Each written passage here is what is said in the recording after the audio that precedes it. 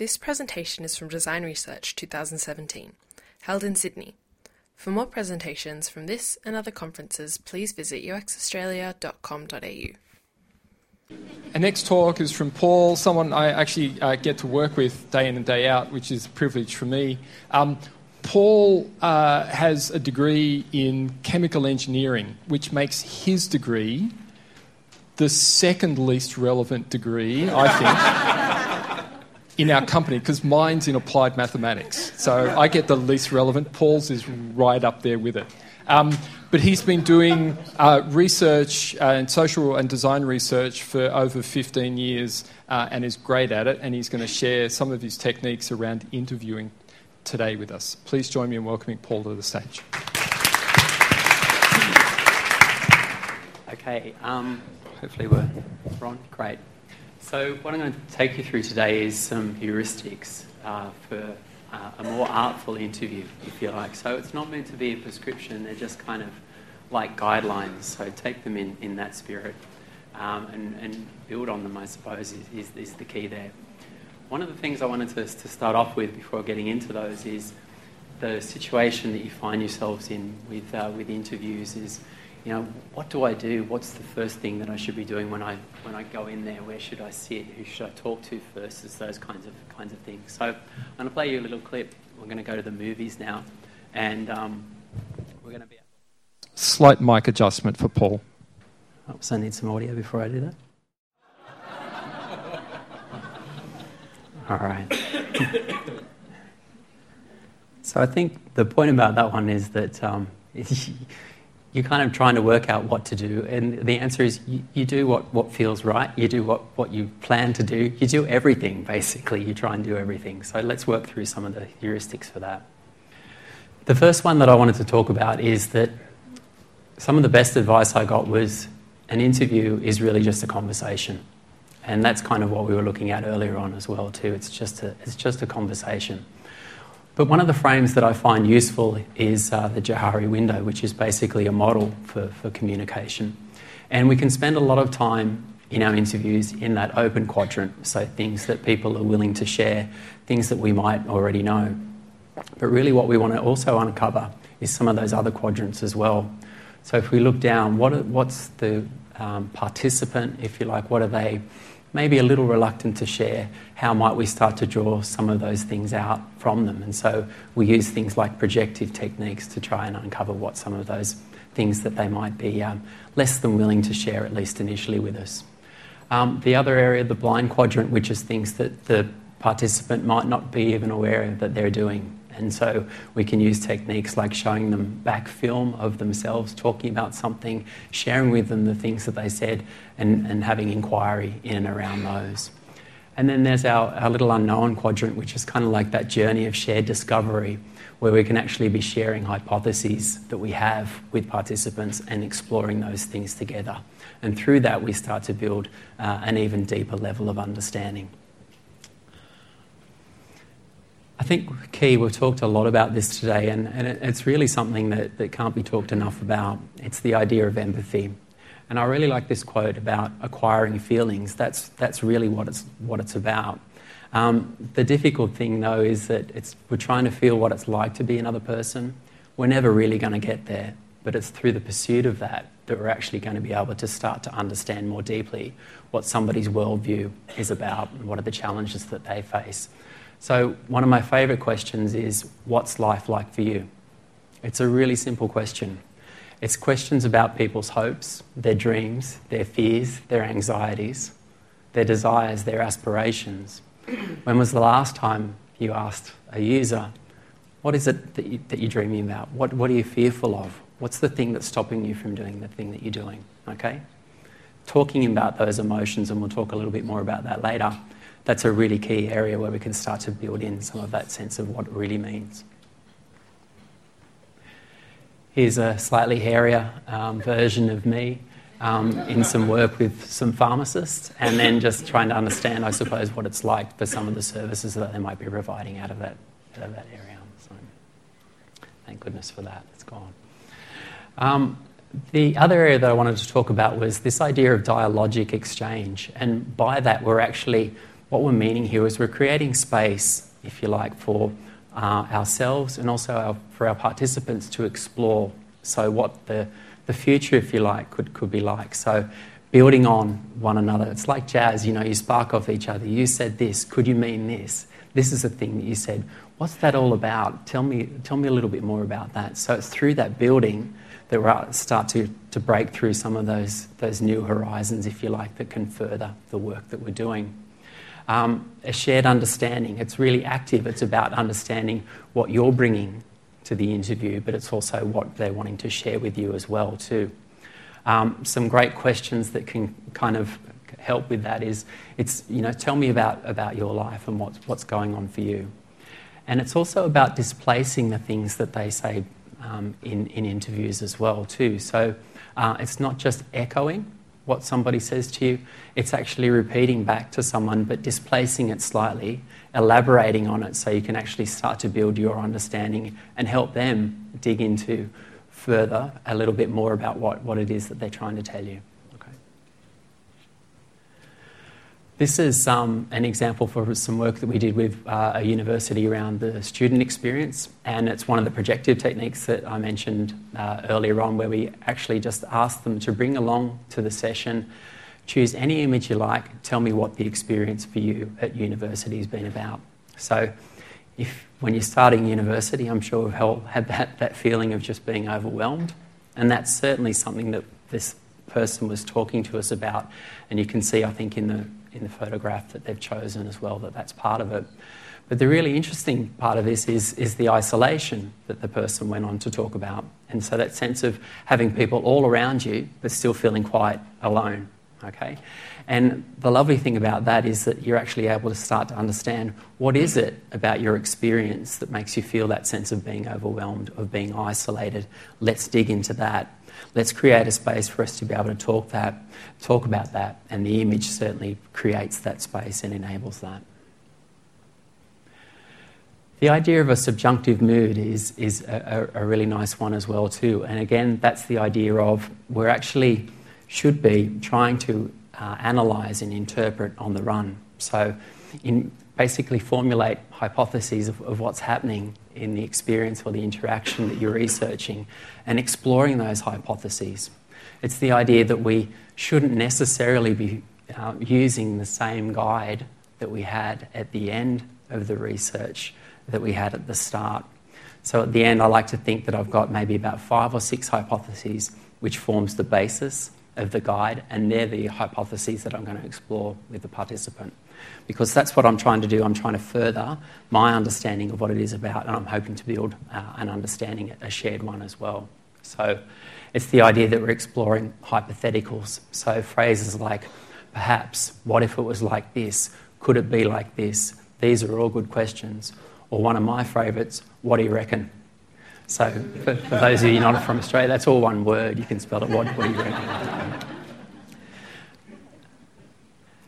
What I'm going to show you is a short film from some work that we did with a number of participants. It was a longitudinal one. We spent a fair degree of time with them. And what you'll see through, although you won't necessarily hear the questions, but what we've been able to establish in the clip is this subjunctive mood. So you'll start to hear some of the analogies. So what could it be like? Give me an example from another part of your life that fits with what you're experiencing, and tell us about that. So Under pressure me to buy something, it's hard for me to stand up for myself.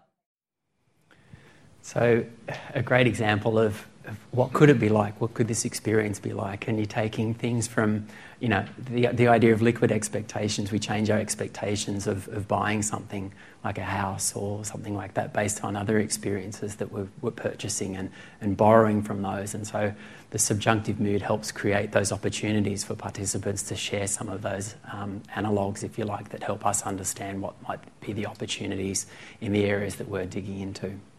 The other frame that I like to look at is the idea of starting broad and then converging.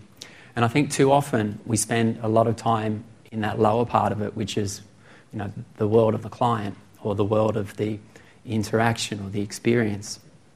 And if we spend too much time there, then basically we start to look at things that, let's make it, just that little bit better, or, less worse than what it was. What can be more interesting is start to explore the layers above that. So the theme, if you like. So I'm just not going to talk to you about the idea of your mobile device. I'm going to talk to you about what communication means or what connection means. It's starting to talk about some of those themes, if you like. And then more importantly, if we start to dive into that, the person's world, and we start off in that area, we can start to understand some of those hopes, those fears, those desires, those aspirations that they have. And in that way, we can start to form the link between what we're offering up in an experience or an interaction with the theme, with how that starts to connect into people's lives. And that's where some of that magic happens. Just an example here, some work that I did in treatment for depression. We're working with psychiatrists, and just some really basic questions around what's life like for you as a psychiatrist. I'm not even going to talk to you about depression to start off with. I just want to understand what your life's about as a psychiatrist. What's it like working as a psychiatrist? I don't know, I'm not a psychiatrist. Tell me all about it. What's that like for you? Okay. So the tendency is to jump straight into what treatment for depression is like, or what depression's about, or jump into the medication or the service that you're looking for in that space. But let's start layers above that, because that can start to unlock areas as well too. So the W questions, really important. That's those open questions that we spoke a little bit about. So, show me what happens. What's it about for you? Kind of where does that go on? So give me some demonstrations. Take me through that process. Show me what that's like. Just don't tell me about it. I try and avoid the use why, the asking people why, because I think that starts to, I suppose people start to get into that space of trying to explain what it is that they do rather than actually what it is that they do. So we kind of try and avoid that question a little bit. So it's the idea of getting them to show you what it's about rather than just telling you why that they might be doing it.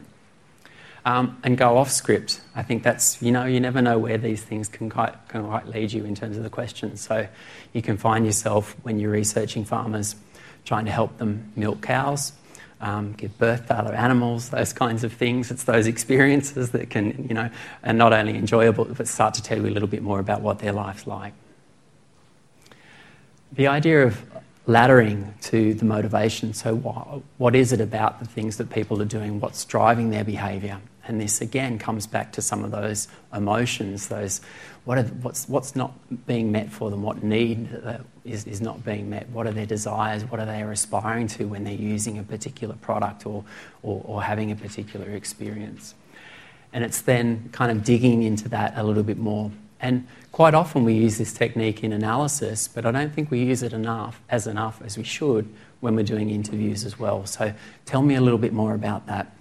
That's a great question to use. Just please tell me a little bit more about that. So it's the idea of just digging into it a little bit more.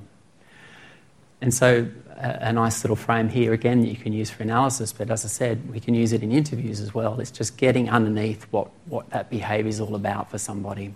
An example here, again, I come back to the use of particular medications for depression and why people might be doing them, might be using them in particular circumstances. And one of the things here is quite clearly the side effects of some of the medications that were being used were causing issues for some of the people that were taking them. And the idea of them feeling a little spaced out was, yes, it's making me better. I'm not as depressed as I was, or I'm not experiencing as much depression as I did. But it's just making me feel a little bit off. And so we came up with this idea of basically, I just really want to feel like, who I was before I started to experience that particular condition. And here's some of the communication that came out as a result of some of that work as well too. So the idea of just feeling like themselves again. I think observation is a really key part of what we do. And again, that's the idea of just sitting back, spending time with people, observing what they're doing, and then capturing that as well too. And the idea of using or trying to understand body language and gestures and the power of silence to create tension is a really key thing as well. We try and rush sometimes to fill a void in the conversation, but it's quite often in that moment of pause that somebody can start to reveal something, or somebody that they might not have had a chance to think about it in that way before, so they're collecting their thoughts. And the idea of a shared discovery, and I really like this idea of being able to have multiple sessions with people, so you can actually interview them, find out a little bit more about that, and then play some of that back to them, either through some film like I just showed you, or even just telling them, you said this, what did you actually mean by that? And there's this lovely idea of actually having, rather than us as researchers interpreting what people have said or what they've shown us, but actually getting them to tell us about what it is that they did. Okay, so the idea of Dave Snowden talks about distributed cognition, where you're actually getting people to layer the meanings for you, because they know for themselves why they might have been doing things, or they might not have, but it's that chance to explore that together is where we can start to come up with some really interesting things. I love this shot. This is again from the experience stuff that we did with the university, and this is basically one of the issues we talked about. How do we start to overcome some of those feelings of isolation? Not connected with anyone. They're connecting, they're just doing it in a different way. So it's through that you're able to start to call some of this out and explore what might that digital connection look like for some of the students. Being comfortably uncomfortable. It's probably a terrible phrase in the way that I've worded it, but it's the idea of just going out there and just feeling, this, I'm not quite sure about this. That's okay. It's really important that that's okay, because it's through that emotion we start to uncover why it is that people do certain things. And the questions that we have around that, how does it make you feel? How does it make you feel? It's a really important question. The most common answer I get back is, oh, good. Good's not a feeling. You need to unpack that. You need to understand what that's all about. Give me some more words to tell me what it's about for you. Getting real, so the idea of, we talked earlier on, I think, about choosing the right people. We've talked today about using influencers as well, interviewing people together. So some really interesting conversations when you get patients in the room with physicians, with support groups. Those types of groups can actually be as helpful as if you're doing the individual sessions as well. Confessions, the secret diary, getting people to fill out things as well. There's lots of great autoethnography tools that are out there that can help people with that. And the other one that I like is just after the show, which is basically, I'm going to actively show you that I'm turning off the recording device and let's have a talk. All those things that you might have been holding back, okay, we can relax now. It's not on, right? Let's talk. That's that kind of thing. Yeah. This was some research that we did where the participant was actually Amy, and her husband inserted himself into the research. That's fine. I love it. Happy to do that, because it was the decisions that they were making together that was actually important. And so understanding those decisions that they were making together was an integral part of the research. Didn't know it at the time. Should have, maybe. But you go with it, right? So it's kind of, where's this leading us? You can go off script. Yeah, come in. Let's talk about it. Not sure about the lighting and the setup and everything, but we kind of got used to that. Here's some secret diary confessional stuff. This is an angry young man not being able to test drive the sports car that he wanted to test drive. I've taken off the branding there. It's not the one that you see there. This is from an app called Experience Fellow, where they can actually record their journey as they're going through it, and they can post photographs of it. You see the location where they were, and they can give a rating for the experience. I think that's the lowest one you can do. Maybe they should do lower scores than that. Anyway. So that's about it from me. So 10, fast and simple, I think. heuristics that you can actually use, and I hope that they've been useful for you. So as I said, they are just guidelines, and it's really your interviews are what you make them to be, and that's a really important part of it. So, and just before I go, just a quick little advert for some research and journey mapping workshops that we're doing at MELD. If you want to know a little more about research, there's a couple of days in May that we're doing those, so apologies for the sales pitch, but just if you do want to know more. So, but most importantly, have fun. Thank you. We hope you enjoyed this presentation from Design Research 2017. For more presentations from this and other conferences, please visit uxaustralia.com.au.